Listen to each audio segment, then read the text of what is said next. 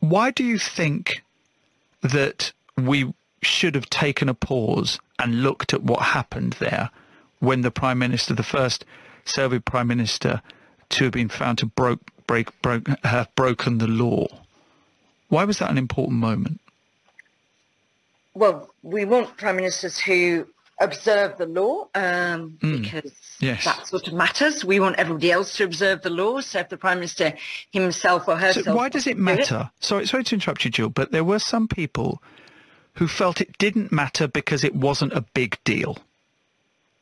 Well, I have to say, when Partygate initially broke, when that first Pippa Crerar story came out about parties in Downing Street, I thought it was a bit overdone. I thought if a few people who are working in Downing Street anyway, where they've all had COVID because it's very difficult to socially distance in Downing Street if you're going in, if they just have a glass or two at the end of a hard day, is it the biggest deal in the world? So I have to say I got that one slightly wrong because I thought, aren't people making too much of this?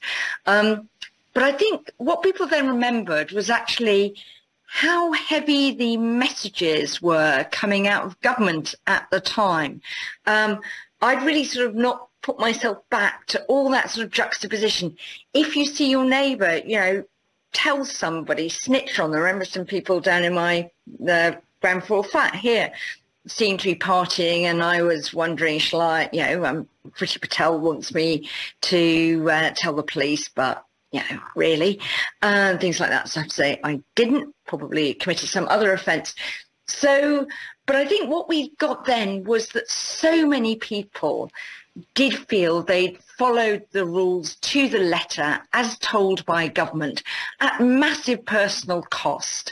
They hadn't been to see relatives in care homes and seen those relatives in care homes deteriorate.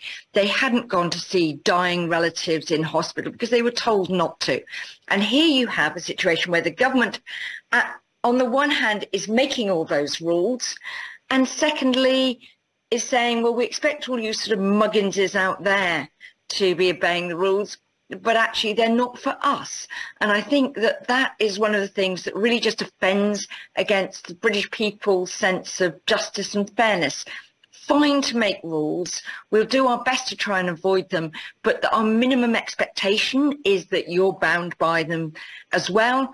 And actually, we really think you need to be better than us. You need to lead by example. And the leading by example isn't saying, yeah, we've got away with a party in the backdoor garden of number 10.